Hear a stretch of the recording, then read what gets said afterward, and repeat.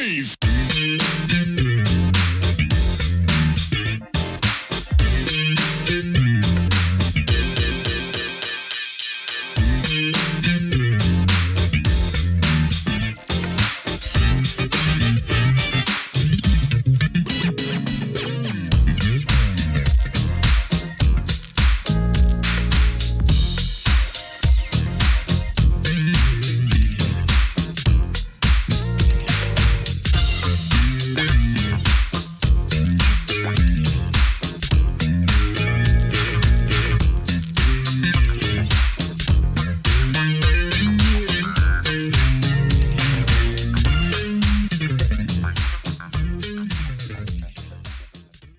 Welcome back to the next part of this Truth and Rhythm episode.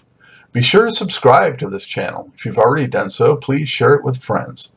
Also become a member by joining Truth and Rhythm on Patreon, or consider donating at funkinstuff.net. Thank you so much for your interest and support. Enjoy. I had mentioned before we came on the air that Sheila Horn has been on the show, and she's somebody who came in later and joined the Brides. And you kind of came in later and joined Parlette. And as a fan, really just so into the music, never really gave that much thought to like this drama that was going on behind the scenes.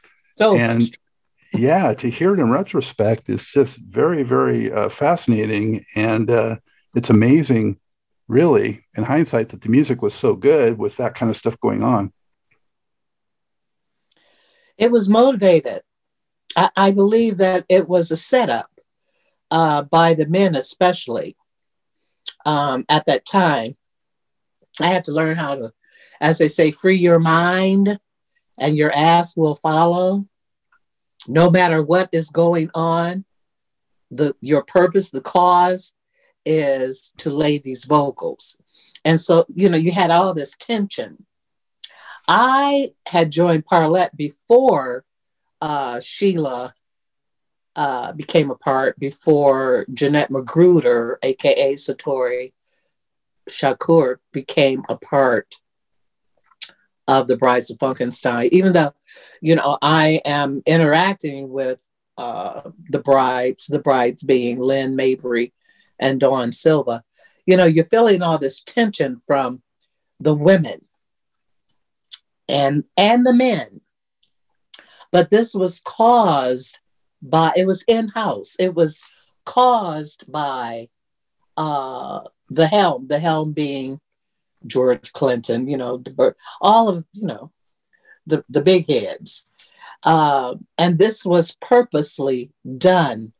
And this tension, I believe, helped to create the music, the excitement,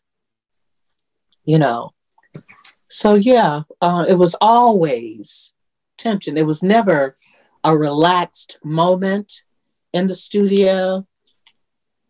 But I was determined that I'm going to be the best that I can be. But no one really knew the tension that I was under. It was a lot of tension, I remember at the time, getting it when it came out, every P-Funk record, the day it hit the record store, I was there getting it. And, with like this one, tracks like, No Rump to Bump and Huff and Puff and all these great tracks, and thinking, how come these aren't getting radio play? How come, these aren't bigger hits? And even as a fan, I felt like at that time, Shirley, I felt like there's no way that, I don't know why, but it doesn't seem like the label maybe is pushing them as hard as, Funkadelic and Parliament and Bootsy and some of these other groups. And the quality was there, but I didn't feel like, it had as much push and support. So I'm sure that was frustrating on your end. It was very frustrating because I thought that's what it was all about, getting the music out. I heard Pleasure Principle on the radio. This is before I knew that it was a countrywide audition for Parlette. I was excited about this record, The Pleasure Principle. It was like something you never heard before, and it seemed to be moving in the charts. and then there was nothing. I didn't understand the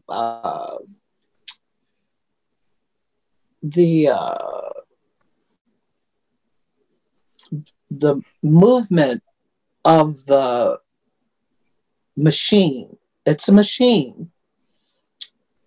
I'm sure it had a lot to do with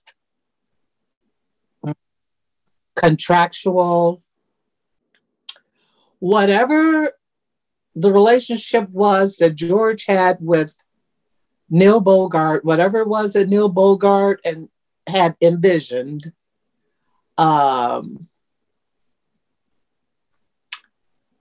Maybe it wasn't really happening the way he had envisioned it.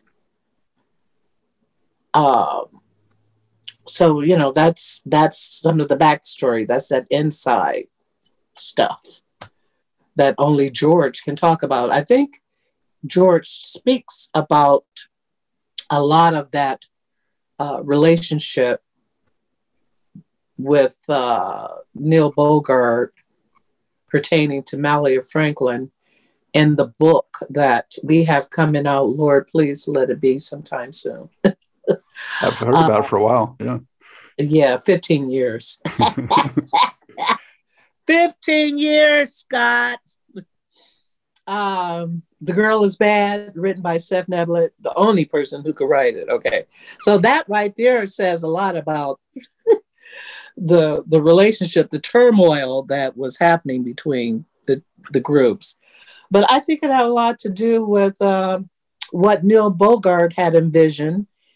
And he signed Parlett to Casablanca Records. I think George had a 3-record deal that he had to fulfill for Neil Bogart. Things weren't going the way I believe he had anticipated. I don't believe that the record company knew about that sudden change in the group personnel, that being Debbie was unable to fulfill her role, and then bringing in a new girl. I don't think Casablanca, Neil Bogart, knew about that happening. Yeah. A lot of politics. Well, there's no question that records to the second and third Parlett albums definitely had a different sound from that first one. But to me, Pleasure Principle has its pleasures too, no pun intended. But the second and third ones to me are funkier overall. I love that. Here's this one for you, the vinyl. Album cover. That album. Which one are you? The first one. Sure. Yes. Yep. That's me. What was different on the experience of doing this one versus the Body Snatchers? Or Booty Why Snatchers? did he decide to put? This is the first time because, Pleasure Principle had the female caricatures, Debbie and Malia, and that album cover was very political. Also, the Pleasure Principle. I think, so the Booty Snatchers didn't have the human form to it, the human look to it. So I don't know. I guess it was time to introduce the second group, because we did the Invasion of the Booty Snatchers. So we did the Invasion of the Booty Snatchers, and we did the Play Me or Trade Me. It was time to introduce, even in caricature, the second phase of Parlett, or shall I say the third phase of Parlett. Because during the Play Me or Trade Me album, Janice Evans came in. And, we were doing the vocals so heavy that it was just time to introduce the audience, even in caricatures, to that third phase of Parlette. Parlette has gone through 3 phases, I would say. We had a couple of opportunities to really present our stage presence. And the first was at the LA Funk Festival. We did that. And that was with myself, Jeanette, and Malia. We did the European tour, but everything was falling apart as far as it wasn't just Parlette that was falling apart, that was crumbling. It was, it was Bootsy's Rubber Band. It was Bernie and the rest of the guys. Everybody was disappointed in what was happening with the situation, being the financial aspect of the business.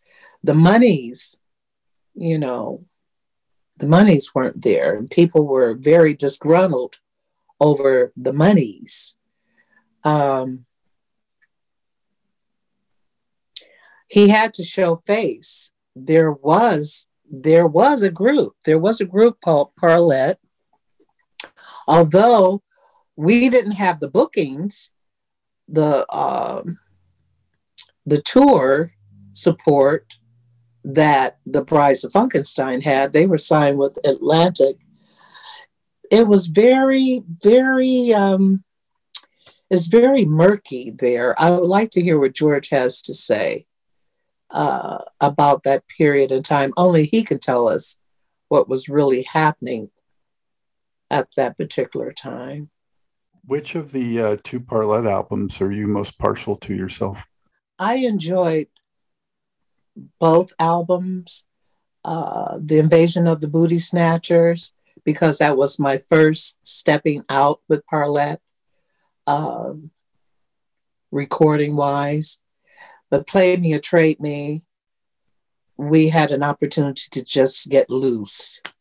So I would say I enjoyed Riding High. That was off of the Riding High. Yeah, that was Invasion of the Booty Snatchers. So Invasion of the Booty Snatchers, I love Riding High. And it charted, from my understanding. It did pretty well on the rhythm and blues chart. I think it hit 49 or 50, something like that. On the musical charts. I enjoyed Play Me or Trade Me because I had a chance to really create, to be myself more so, vocally speaking, Play Me or Trade Me. So, I don't know. Play Me or Trade Me, I knew, like, everything was so political, really it was. I mean, you could hear the murmur going on. The murmur with Play Me or Trade Me, it just didn't feel as though George was interested. He didn't give us much assistance as he had with Invasion of the Booty Snatchers. I mean, he was in and out. He would have little ideas for this, that. But with Play Me or Trade Me, it just felt as though the end was near. Play me or trade me. Play me or trade me. I've got to have a game.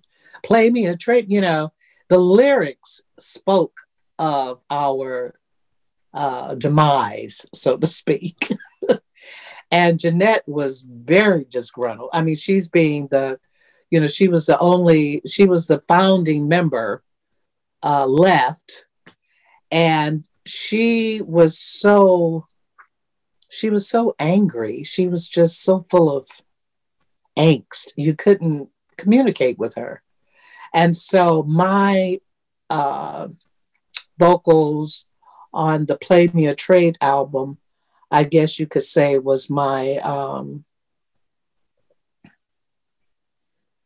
that was sort of my way of speaking out. You know, I'm holding my position. I'm not going anywhere. I'm here to stay. You know, attitude. I'm in front of this mic, and I'm going to stay in front of this mic, and you can't move me, so to speak. I'm being very nice. I have to choose my words carefully. I Can't understand. say, I'm not here to make waves. I wish it was so that the women would come together, because there's so much power in our unity. But that has never been the case. It's sad, but it's never been the case. Well, there's so much going on right then too. When you mentioned about George kind of off doing something else, I mean, he was, I assume, very busy getting the Uncle Jam Records deal off the ground, and we all know what ended up happening to that, unfortunately. But so much was going on, a lot of transitions and personnel and business deals, all at the one time. Mm-hmm. Were you on the Knee Deep recording, Funkadelic? Yes, I was on Knee Deep. Parlette was on Knee Deep. A lot of times, and from my understanding, the names of personnel were not recorded on the albums. It could be under the name of, Parlette. Thank you, Parlette. Yeah, Parlette was a part of, everybody that worked in the machine, being Felipe Wynn and Jessica Cleaves. We were all a part of the Knee Deep. And I love doing Knee Deep. It was just a free-for-all, It was about 30 people singing. So, yeah, we were all part of that. So I was figuring, I mean, it sounds like everyone was on it. So I was thinking you probably everyone was on it. Yes. We had a lot of guest vocalists. Your girlfriend would be a part of that. Come on, Geepies, everybody, come on in. Come on, yes. Oh. So it was a big part. Knee Deep was a big party. Yeah. And then there were some newcomers at that time. Jessica Cleaves was one of the newcomers at that time. And, she could have been the freak of the week. There was Felipe Wynn, who had decided, this is what I'm going to do in the meantime, because it was really weird having Felipe there doing funk, but, we don't know what was happening with him politically. He had left the Spinners. I don't know what his relationship really was with George. I don't know, but it was fun working with him. It was fun talking. You're picking up life's lessons from all of the interactions that you're having with these geniuses, because they have their own internal conflicts going on. And people were so hush-hush. You never really knew what was going on. But the music was happening. Oh, man. So what was it like for you hearing so many of those songs on the radio, knowing that your voice was part of that? I was moved, of course, emotionally, spiritually moved by it. Okay, so you hear your voice, but I need to get paid. And that's the mantra. That's my mantra today. That's where I am today. I'm working on my legacy. Okay. Here it is. I'll be 70 this year. I started out with Parliament Funkadelic when I was 26, 27. So it's like 40 some years. And I want to collect, I am collecting residuals for the music that I recorded. Now, a lot of the music was hidden. So the time now in my life is to find that music so that I can collect the monies. Gary Scheider, this was, I don't know, about a year or two before Gary died. We were hanging out, this motorcycle club. I didn't know that Gary was sick at the time, that he had a tumor on his brain. I did not know. But Gary Scheider sat up that night, not writing anything down, gave me a list of the songs that I should be paid for. And that's what I'm looking for today. You don't hear that music. Where is it? So that's my quest. I want to find those songs because they were recorded. They're all hits. Atomic Dog, I sang on hits. And I am in search of these songs because, it's a generational thing. I have to pass this down. I have a child. I have a daughter. I have a granddaughter. So I have to put all this in motion. That's what time it is for me now, to find my music. And it's a labor of love. I'm loving it. I'm really loving it. But there's so many distractions. You have to be able to get quiet and, do your research. So I'm learning how to do research. But this new technology is so easy, but I don't know it. I'm learning it. And I don't have anyone at this particular time to work with me because people are so busy trying to get you to record. They want to use your voice. They want to use your voice, But yeah, a lot of hit records. And it's just so satisfying to hear it on the radio. But politically, I want to be paid. And even then, I knew that we were to be paid because we did the work.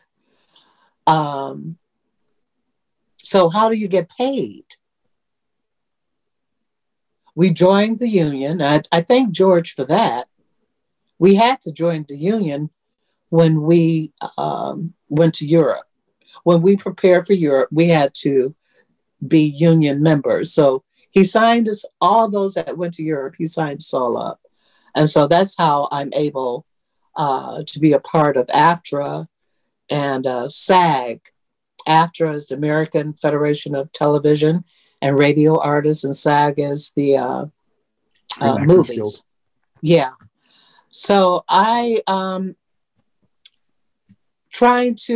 seeking help from AFTRA, which is slow coming. But it's it's very gratifying. You were one of the handful of folks that continued on and appeared on all of George Clinton's Capitol records too, I think, right? Yep. So not just Atomic Dog, which was the first one, Computer Games, but he did 3 others too. And I think you're even on also Cinderella Theory, did on Paisley Park. And see, you could tell me that. You said the Cinderella Theory? Yeah, that's the one that came after the Capitol Records, Prince's Paisley Park label. And then you were also credited on Dope Dogs with the P-Funk All-Stars that came in the 90s. You know, it would start, your music would start out being on one album, but then someone, I guess George, would take it and put it somewhere else, you know. So I don't know where the music is.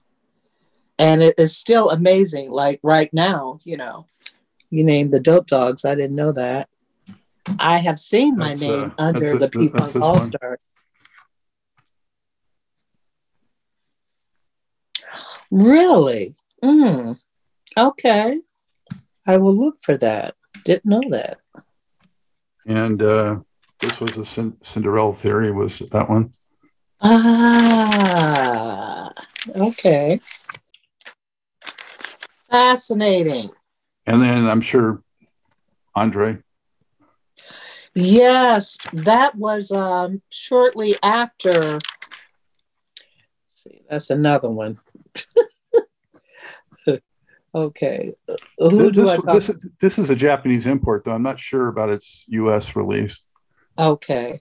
Who's the name of that company in Japan? P-Vine?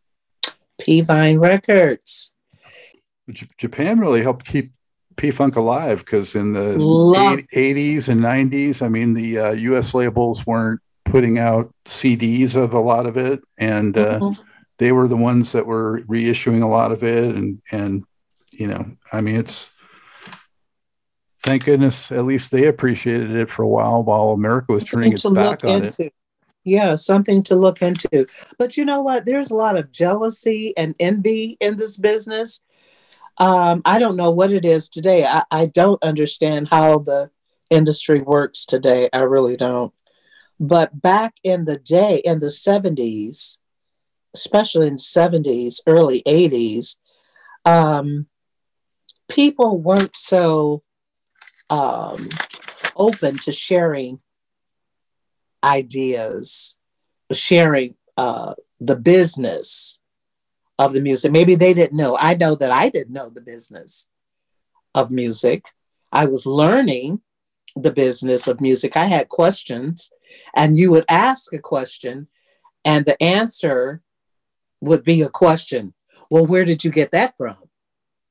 Where did that come from? And I was asking questions. I bought this book. I guess it's a Bible, so to speak, for, the business of music, called This Business of Music, I think is the name of it. But I learned that, there was a lot of payola going on.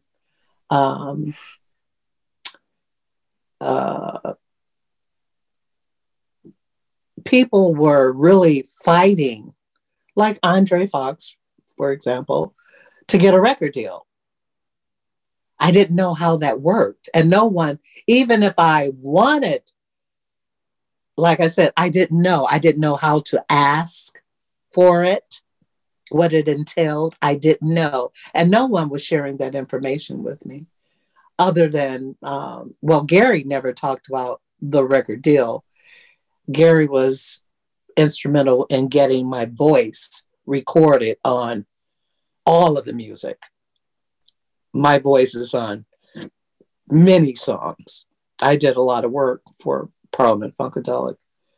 And, but I didn't know. I didn't know the business of music.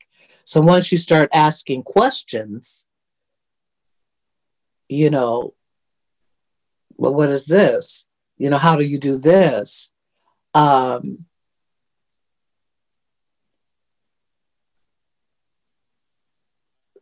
Again, the organization was tumbling, it was crumbling, and no one had time. It was all moving so fast. Yeah. It was moving too fast. I walked into, we had, what was it called here in Detroit? Was it Detroit West? They had, Parliament Funkadelic had an office in LA, They had an office in LA. They had an office in Detroit.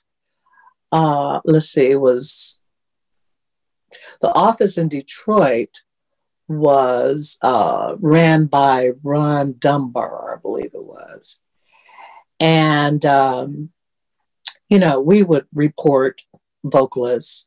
We would report to this office in Detroit for assignments, so to speak, or just hanging out, getting the latest info, just kicking it, seeing what's going on.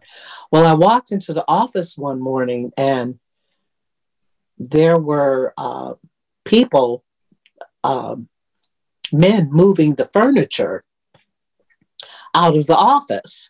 It looked like they had been moving, clearing the office of everything for a while. It had been a while since I had been at the office. But I had no idea that the company was folding right under our noses.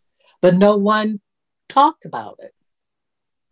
The people that knew what was going on was those at the helm, being a George Clinton or a Dunbar, even a Bernie Worrell didn't really know. Bernie's family has been still fighting for his royalties. I don't know how Bootsy fared with his royalties. I think he had to fight George to get his monies, to get some royalties. I don't know. But there wasn't a lot of conversation about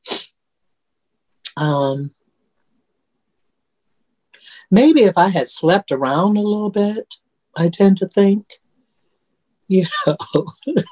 I don't know. It's just, Well, you appeared on the Uncle Jam Records, I know. Sweat Band. Yes. Did you know it was going to be for that new label, or you didn't know what it was going to be for? Bootsy, thank you for reminding me. You have to help me with this, because I was like, oh my God, another interview, and I had packed up all my notes and everything. I was like, oh shit, I don't remember all of this stuff.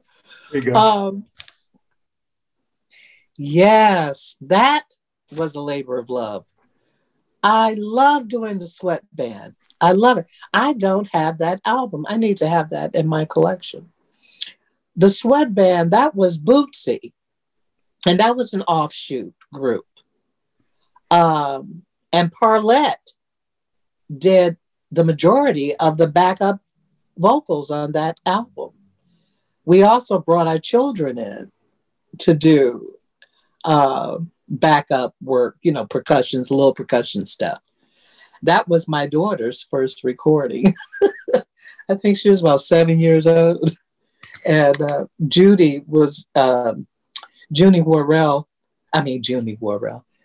Morrison was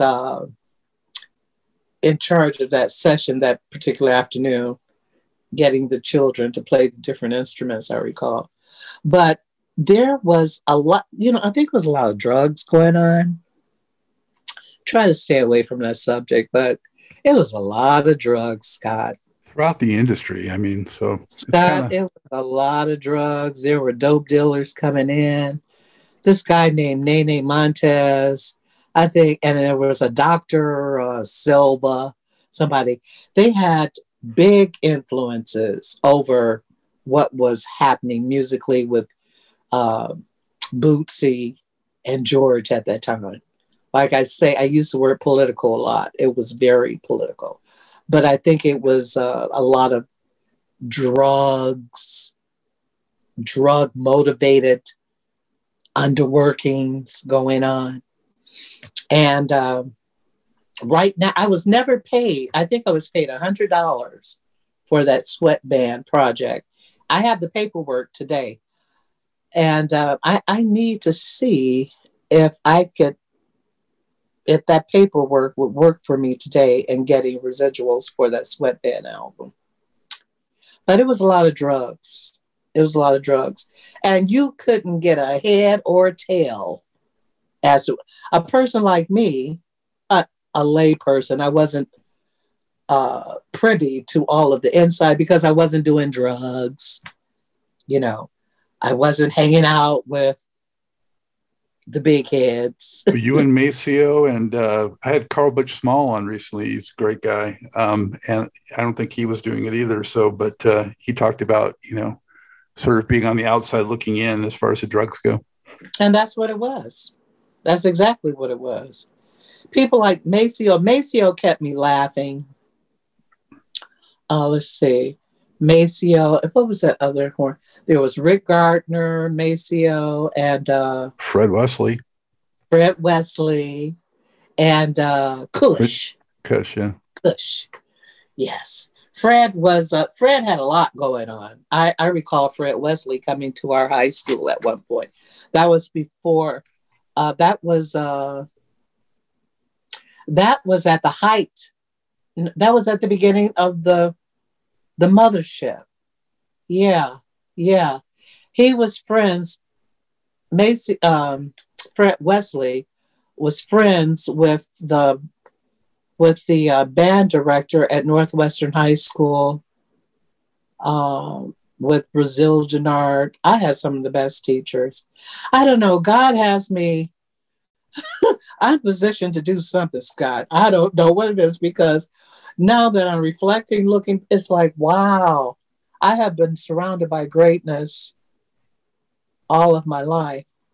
But it was like a kaleidoscope, the toy, you turn it and you see all of this color and different shapes and sizes. And that's how it was. It was like a kaleidoscope. You saw it, but yet you didn't. And did I want to see and hear everything? No, I didn't need to know everything that was going on, because I had a life. I had a life outside of Parliament Funkadelic. I had a small child, and I had a family. I had a mom, a very domineering mother who didn't trust anything that I was doing with Parliament Funkadelic, even though she came to our first show that we did here in Detroit at the Masonic Temple. We opened up for a war. But it was just, it would have engulfed me. I didn't know. No, that was the protection of the Almighty. That's what that was. I was protected. Yeah, by something greater. I was given the experience, but I was protected by something greater than myself. I had no idea. I couldn't tell people what I was encountering because they wouldn't believe it. You're out here with, the biggest funk group in the world, Black funk group in the world. We broke barriers. We're trendsetters, style setters. Yeah, okay, all that's great and fine. But there's an inner working going on. Had a lot to do with drugs and I didn't understand all that. I didn't need it. It was too much. Too much to comprehend, honey. There's much more to this great Truth and Rhythm interview. Just continue on to the next part of the episode. Also, be sure to subscribe to this channel. If you've already done so, please share it with friends. And become a member by joining Truth and Rhythm on Patreon, or consider donating at funkinstuff.net. Thank you very much.